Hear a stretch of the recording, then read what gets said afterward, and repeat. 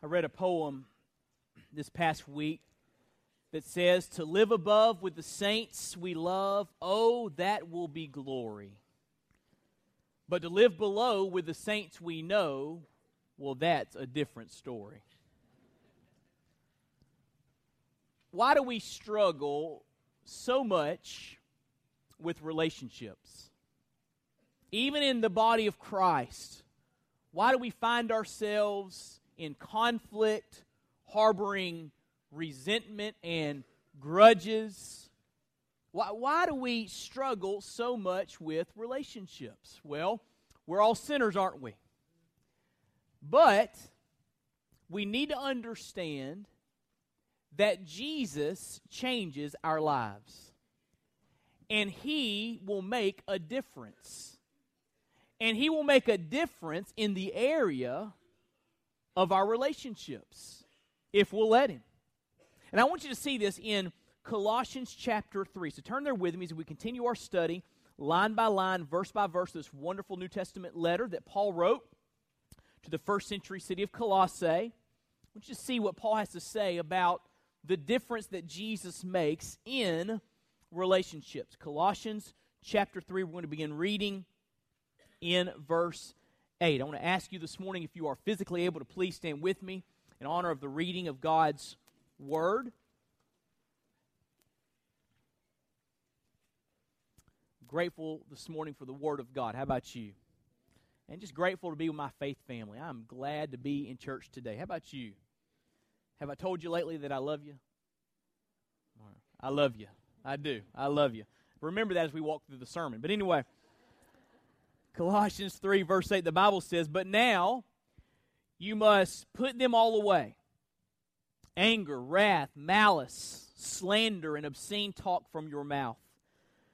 Do not lie to one another, seeing that you have put off the old self with its practices and have put on the new self, which is being renewed in knowledge after the image of its Creator.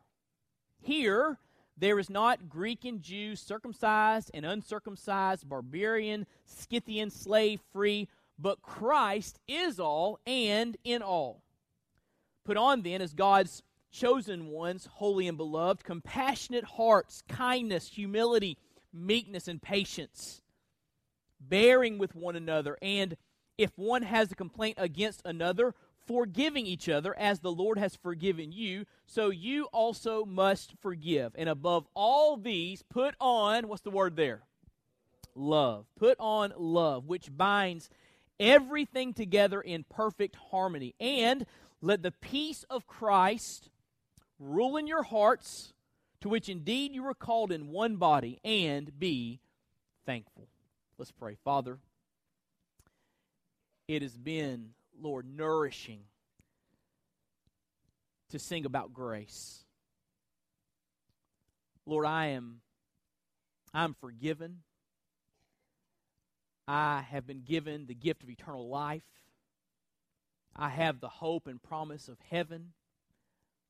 I have a personal relationship with you. I've been adopted.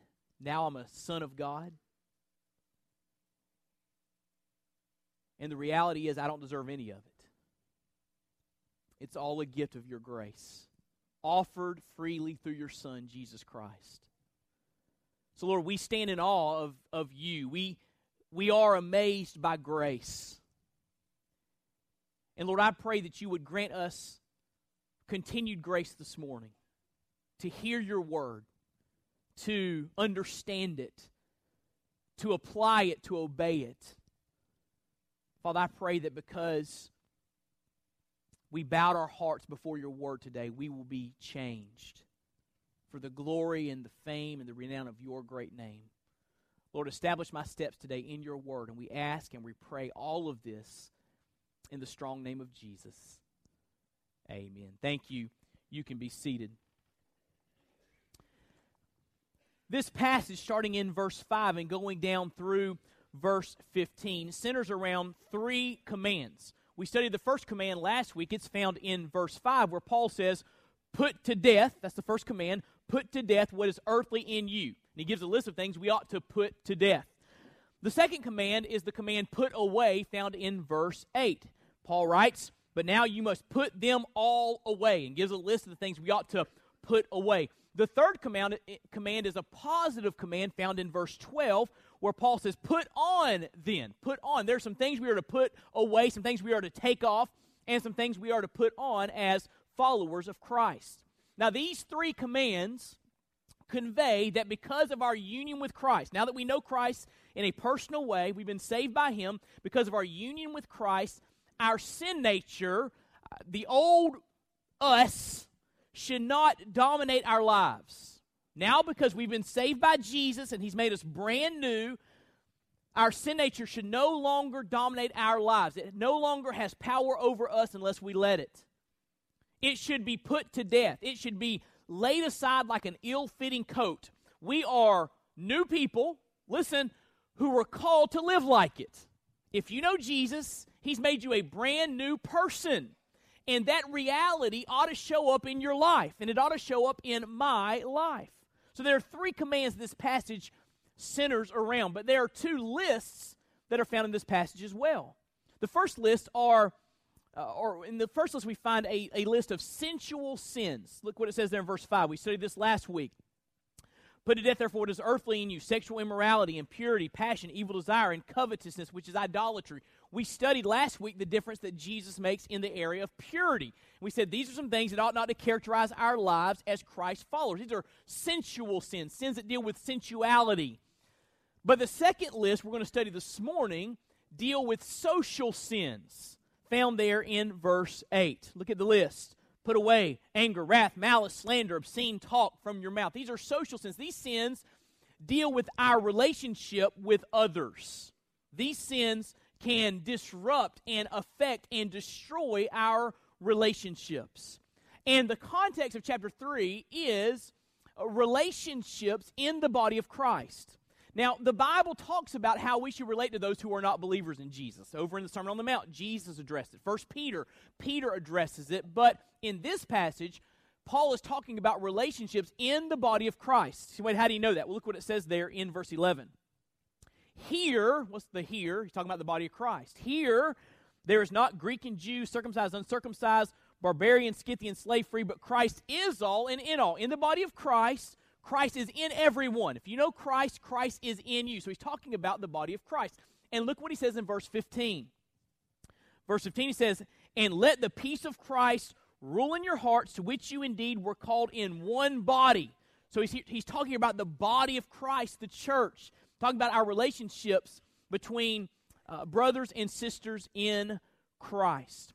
So what I want to do is I want to give you 5 steps to healthy, God-honoring relationships. These are some powerful principles that should govern how we interact with others in the family of faith. 5 steps to healthy, God-honoring relationships.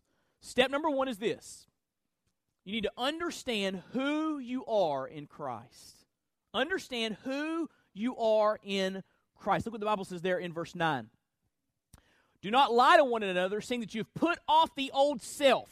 In other words, now that you've met Jesus as your Lord and Savior, the old you no longer has power or dominion.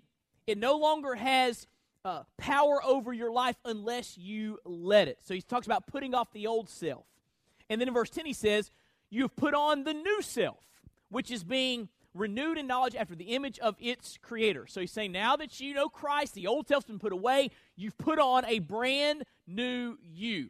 And here's what that means. In Christ, you are a new creation. In Christ, if you know Him as your personal Lord and Savior, you are a new creation, a brand new person, right? And it gets even better.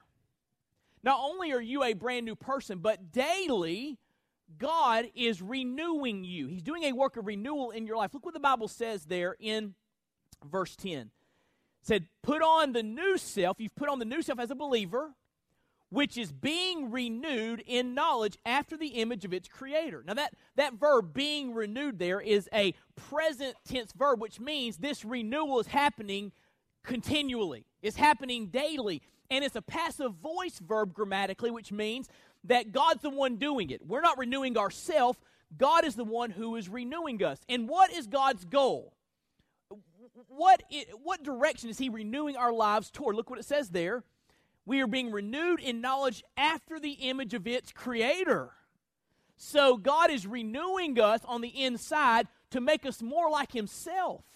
If you know Jesus, God is doing that in you. He's changing you on the inside to make you more like your creator. That's pretty awesome, right? That's what's happening if you are a believer. 2 Corinthians 4:16 says, though our outer self is wasting away. These bodies are just shells, right? They're wasting away. Though our outer self is wasting away, our inner self, the part that people can't see, the inner self is being renewed day by day. Now, Wade, what's all that mean in terms of relationships? In Christ, I'm a brand new creation. In Christ, every day, God is working in me. He's renewing me to make me more like my Creator. What does that mean in terms of relationships? Here's what it means. If you are saved, you have the capacity to treat people right. If you're saved, you have the capacity to treat people right. In other words, there are no excuses for treating someone in a sinful way. If you know Christ. If you know Christ, the power of God is at work in you. And are you telling me that the power of God can't change the way you treat others? Of course God can do that, if you'll allow him to have his way in your life.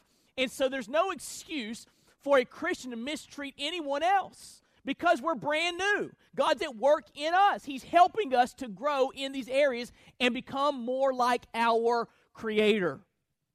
The word capacity means capability. If you talk about like the capacity of a washing machine, what's the how much can it hold? What can it clean? What can it clean? And we talk about our capacity to treat people right. We're talking about our capability. In Christ, we are fully capable to treat people in a right way. Right? That's what it's saying here. So the starting point for God-honoring relationships is to understand who you are in Christ. You have been given the power of God. The power of God is at work in you to help you to grow in this area. No excuses. Well, wait, I've just got problems with my temper. Are you telling me God can't change you in that area? Can God do it? Can God change your temper? Well, I'll forgive, but I won't forget. Can God help you forget? Understand who you are in Christ. But there's a second step to healthy, God-honoring relationships. It's to understand whose you are. You belong to him. Look what the Bible says there in verse 12. In the midst of this passage about social sins and treating people right, look what Paul says. Put on then as God's chosen ones, holy and beloved. So before he gives them some encouragement to put on the right things, to be characterized by the right things, Paul reminds them of their relationship with God. Look what he calls them, chosen ones. In Christ, God has chosen to save us. We are elect in Christ, chosen ones. The word holy means to be set apart.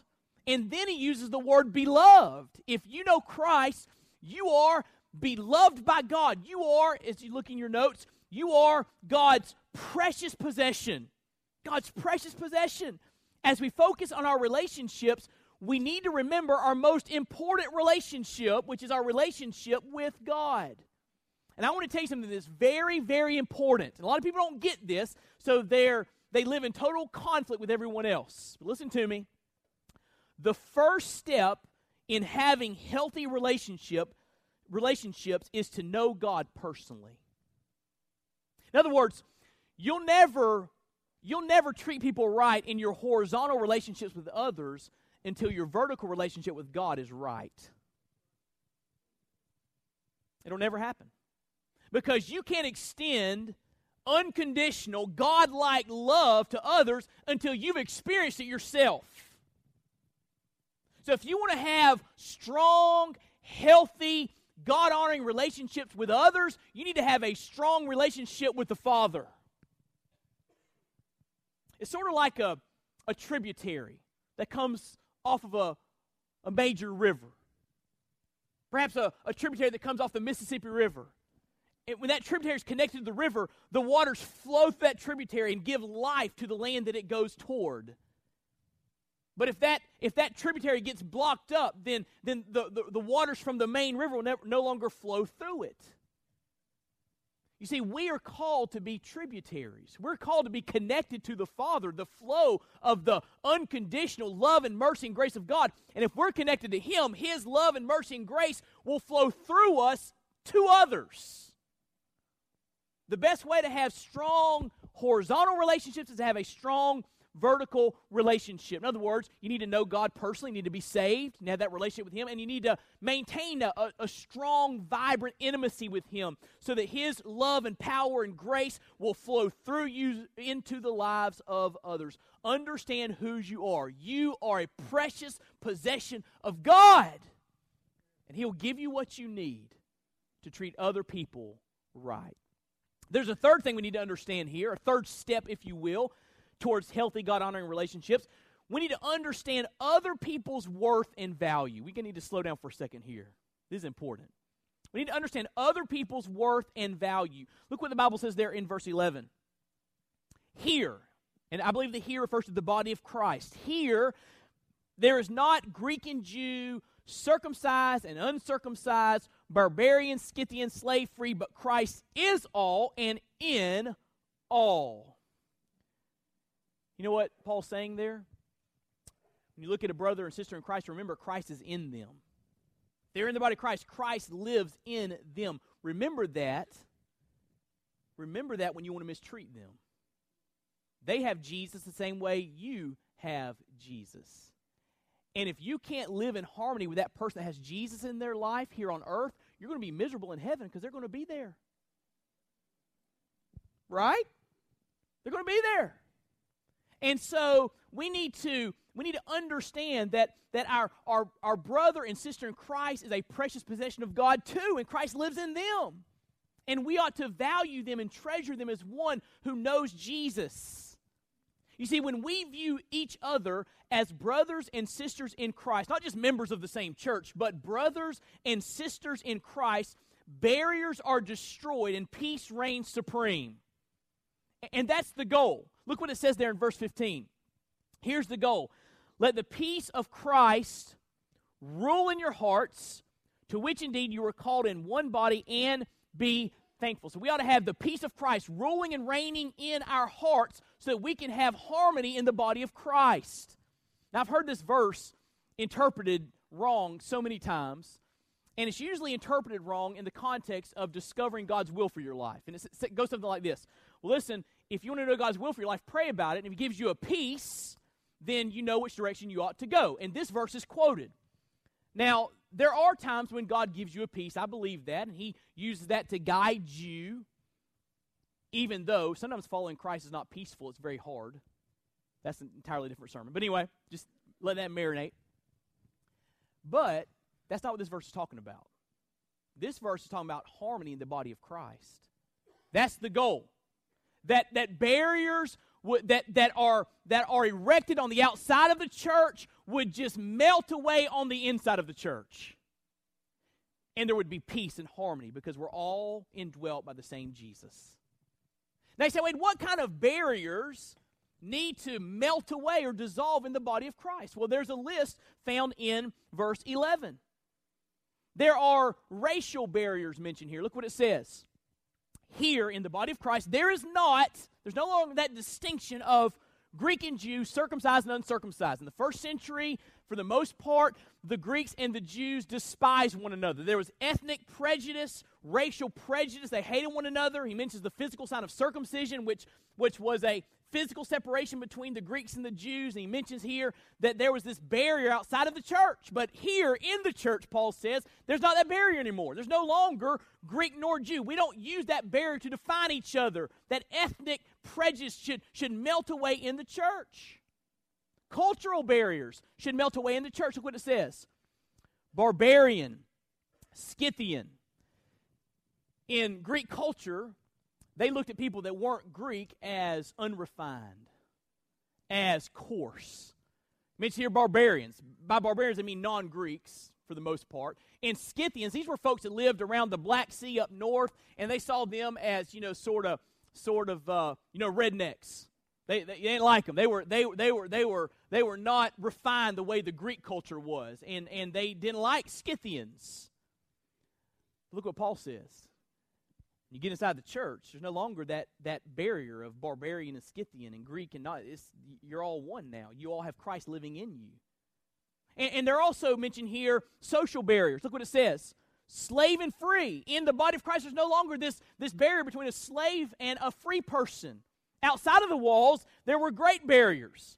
One who was free would often look down on someone that was a slave and mistreat someone who was a slave. And a slave would often look with suspicion towards someone who was free. And there was this barrier and this conflict outside of the walls of the body of Christ. But Paul's saying when you get inside the body of Christ, whether you're a slave person or a free person, you have Christ in you, that barrier should dissolve.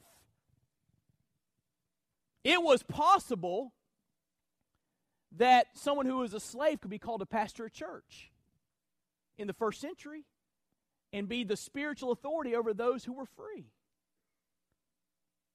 Possible. Because Paul's saying these barriers that define us outside of the body of Christ should not define us in the body of... Listen, the only thing that should define us in the body of Christ is, you know Jesus, I know Jesus, let's love each other. Right? Last year, 2013, First Baptist Church of Oxford, Mississippi, voted on a powerful resolution. And the resolution was a statement of repentance for a past sin that the church had committed. So, what was the sin? The sin was a decision made in 1968 to exclude African Americans from worship services. So, Wade, do you have inside information? Well, the pastor, Eric Hankins, is a friend of mine, and he and I have talked about this, and he told me the story. In 1968, a deacon made a motion to the church that because of all the civil rights controversy surrounding the church and that community, the deacon made the motion that the church, First Baptist Church Oxford, should accept anyone to come and worship that would come to attend that church. And they voted on it on a Sunday night and voted that recommendation down, saying everyone is not welcome to worship here at First Baptist Church of Oxford. Well, time passed and things changed, and in the 80s, they started having some African-American members join and attend that church, but no one ever dealt with the vote that took place in 1968. And Eric, the pastor, began to hear things about this, and he didn't know what was really going on, but one day someone brought him the minutes of the meeting. And it was there, black print on white paper, that they had made this vote. And so Eric led his church to put forward a statement of repentance, a resolution to say, we were wrong, and we are sorry, and we do not want that to define us as a church any longer.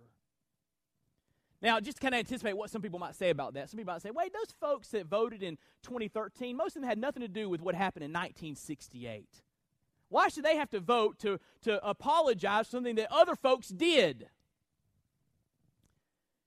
You know, over in 2 Samuel chapter 21, God sent a famine on Israel for 3 years.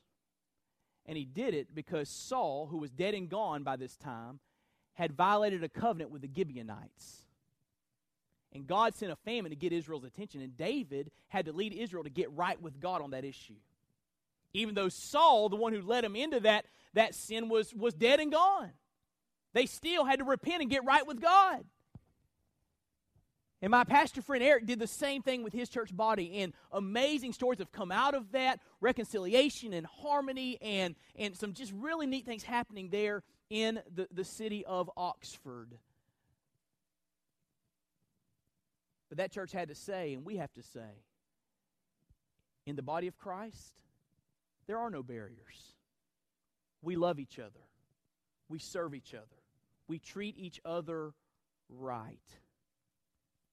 And so we got to understand other people's worth and value and love whoever God sends our direction. There's a fourth step to healthy, God-honoring relationships, and it is put away dysfunction. put away dysfunction. In verses 8 and 9, Paul gives us a list of things that I call relationship destroyers. These things will destroy relationships if left unchecked. Wait, what are the things that destroy relationships? Well, let me just walk you through the list very quickly, starting there in verse 8. You must put away anger. The word anger there is the word orge. It's translated wrath a little bit earlier in this passage. It speaks of a growing inner indignation. It's something on the inside of you that just sits wrong and it begins to boil. And you have this anger toward another or toward a situation, and it's just eating you alive from the inside out. That's anger. And then if that anger is not dealt with, then comes the next thing. It's the word wrath there in verse 8. The word there is thumos. It speaks of an intense anger that leads to a passionate outburst. It speaks of anger that boils over. Anyone in here ever had your anger boil over? Anyone? That's what he's talking about. And he's saying, listen, you ought to put that away. Anger should not control your life if you're a believer. Put it away. The third word is the word malice. This speaks of a vicious attitude that plans evil for another or rejoices when harm comes to another. It's when you mean somebody harm and you want to hurt them, or when they do get hurt, you rejoice. You think, well, that's good. They deserve that. That's malice, and it has no place in the body of Christ. The next word is the word slander. The Greek word here is blasphemia. When we think of blasphemy, we think of blasphemy against God. Blasphemy against God is when you say something about God that's not true. Right? And here, the blasphemia, the slander, is when you say something about someone else that is not true. Or to speak against someone in such a way so as to harm them or injure their reputation. It's a defaming of one's character. And if you let your speech be used to defame someone else, you are guilty of slander. And it happens in the body of Christ. The next word is the word obscene talk. It's a compound word, eiskrologia. Logia speaks of our speech. Eiskro is the word for obscenity or coarse speech. And this word speaks of foul, coarse speech. James speaks of the tongue. And in James, the Bible says that with some folks, from the same mouth comes blessing and cursing. And he says this ought not to be so. So if you come to church and you sing songs about grace and you praise Jesus and you say amen and there are blessings coming out of your mouth, but then you leave and filthiness comes out of your mouth, something's not right. And Paul says, put away obscene talk. I remember when I was a young man in college, I had surrendered to the ministry, and I was hanging out with my pastor, who was my mentor, Chris Adams, and we would just fish a lot and spend some time together, and we would talk about ministry and preaching and family life, and it was just great time of discipleship. And one day, Chris and I were going fishing, and we went to a bait and tackle store, and we got some bait, and we were standing outside by a boat, and another gentleman was there, and he was getting ready to go fishing, so we began to talk to him about what he was doing and where he was going, and this man just began to just curse. I mean, it was foul, just beep, beep, beep. And he had no idea that he was talking to a pastor and a young man who had been called to preach, and I looked over at Chris, my pastor, he just winked at me, you know. And this guy just kept going and kept going. The reality is, if he would have known he was talking to a pastor, he would have been horrified. There was a time I was playing golf, and we had a fourth man that was playing. We had three guys playing, and a fourth man came to play with us. So he was riding in my cart, and we started on the first hole, beep, beep, beep, beep, and we began to talk, and I asked him about what he did for a living, and finally he said, "What do you do for a living?" And I said it like this: "I'm a Baptist preacher." And he was embarrassed. But listen to me. Why should people be embarrassed about saying something in front of a preacher? I mean, shouldn't we be concerned about what God thinks? I've had people say to me, sorry, preacher, like it matters what I think. What does God think, right? If you're a believer, coarse speech should not characterize your life. It just doesn't add up. Put it away, he says. That's the old you. It doesn't reflect well on the Lord Jesus. Put it away. And the last word is the word lying. Look what it says there in verse 9. Do not lie to one another, seeing that you have put off the old self with its practices. Lying here speaks of misleading someone by not telling the truth or not telling the whole truth. You can't have strong relationships when you're deceitful. Because when you're deceitful, there's no trust, and you can't have a strong relationship without trust, right? So put away lying. There's no place in our relationships to deceive someone or mislead someone. Put away lying. Listen, we should deal quickly and decisively with sins that harm our relationships. So wait, how do you do it? How do you deal with those sins? You confess them to God as sin and you repent. Proverbs 28:13 says we ought to confess and repent. Tell God it's wrong and ask God to help us go in a new direction. I don't want to be like that anymore. God, help me to change. That's repentance. You may have heard me tell the story before, but I've got some friends here at the church that served in another church years and years ago. I'm not going to say the name of the church or anything like that, but at a particular business meeting, things got heated between two deacons. And this is a true story because the folks that are my friends were there to witness this. And during the course of the business meeting, as these two deacons were fighting, one deacon took a microphone cord and wrapped it around another deacon's neck and had to be separated. Which, by the way, that's why we use cordless mics here. Kidding. But you know what that is? It's just anger, wrath, malice. It's just the old sin nature rearing its ugly head, right? And that kind of stuff happens in the body of Christ. And Paul's saying it ought not to happen in the body of Christ. That's the old you. Put it away. Lay it aside, which leads to the fifth thing, and we'll be through. The fifth step to healthy, God-honoring relationships is this. Put on Christ-like character in the power of the Spirit. You put aside the old you. You confess, you repent, but then you put on the character of Jesus. We talked about some relationship destroyers. Paul gives us a list of relationship developers. These things strengthen your relationships. Look what the Bible says there in verse 12. The first word is the word compassionate hearts. The first phrase, compassionate hearts. This word speaks of tender feelings toward others. The word heart there is interesting in the original Greek language. It's the word for bowels.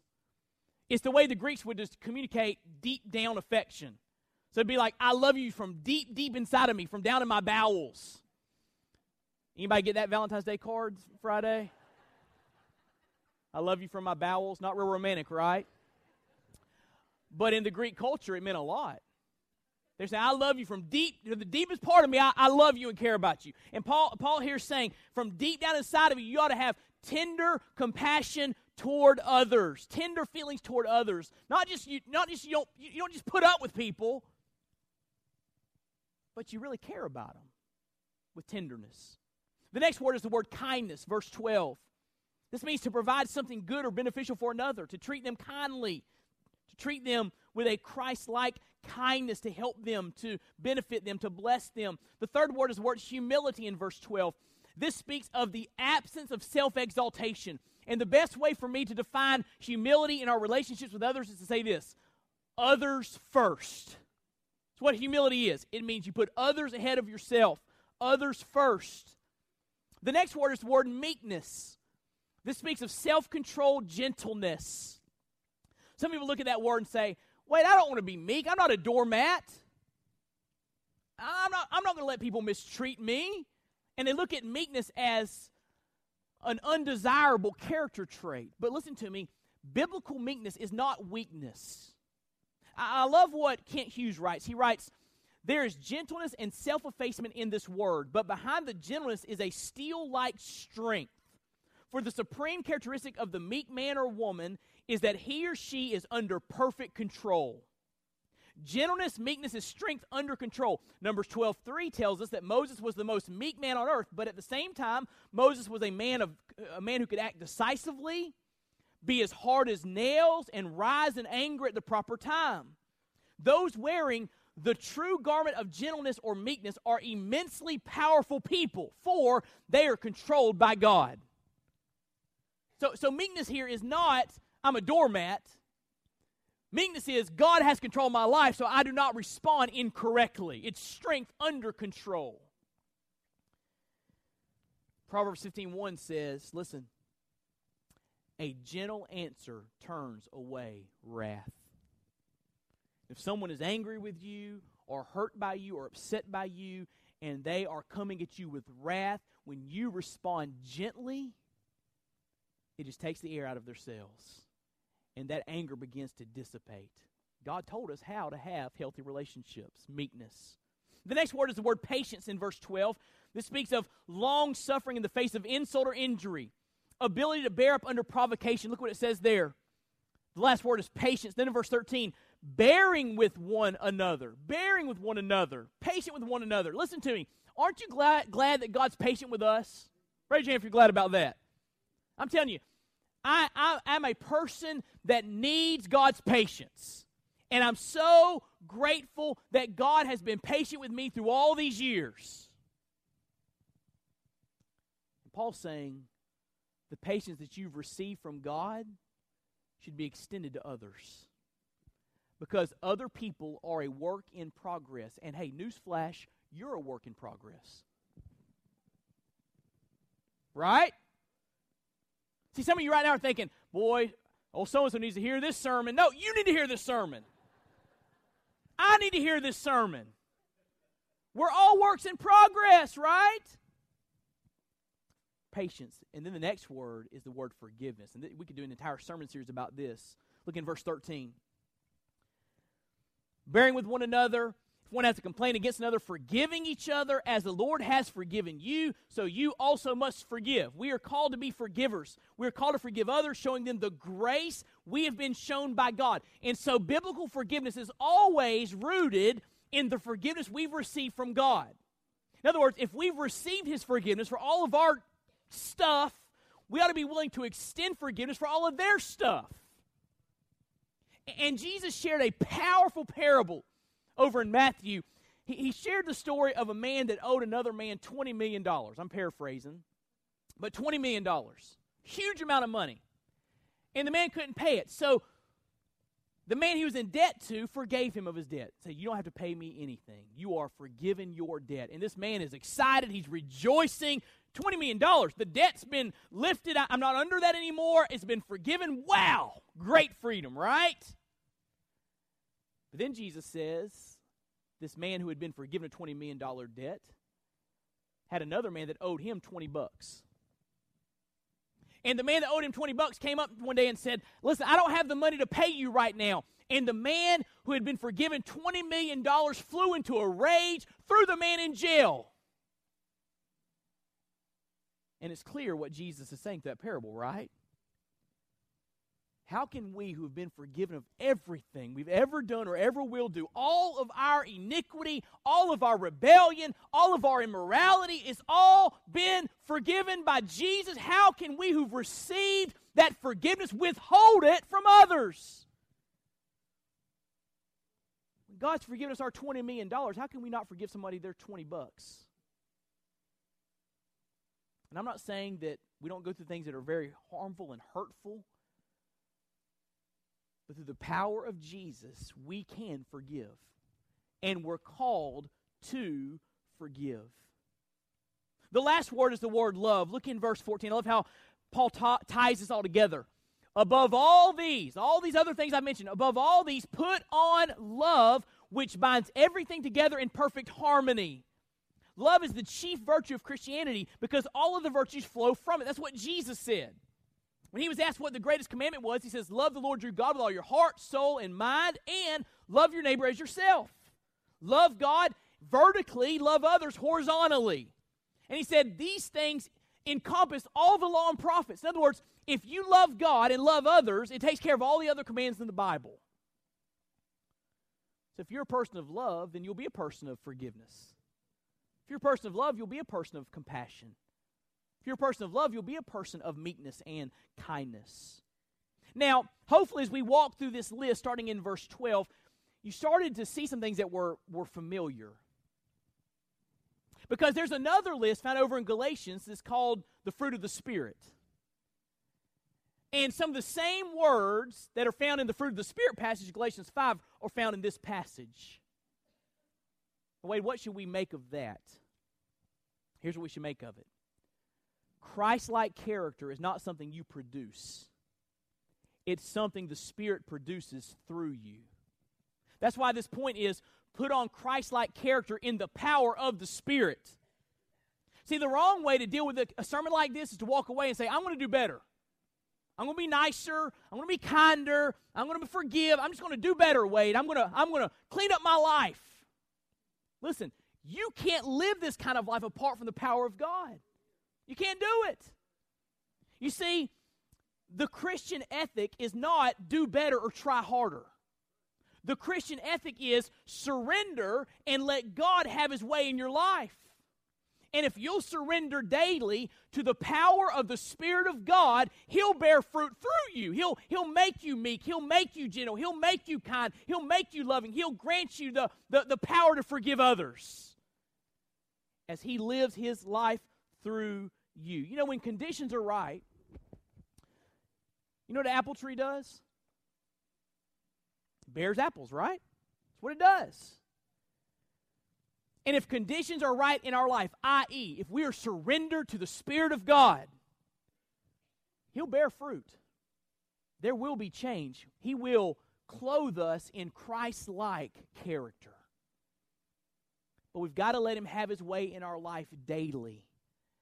And so the point of this message is not do better, try harder. The point of this message is surrender. Surrender daily. And let the Spirit of God have His way in your life. That's the point of this message.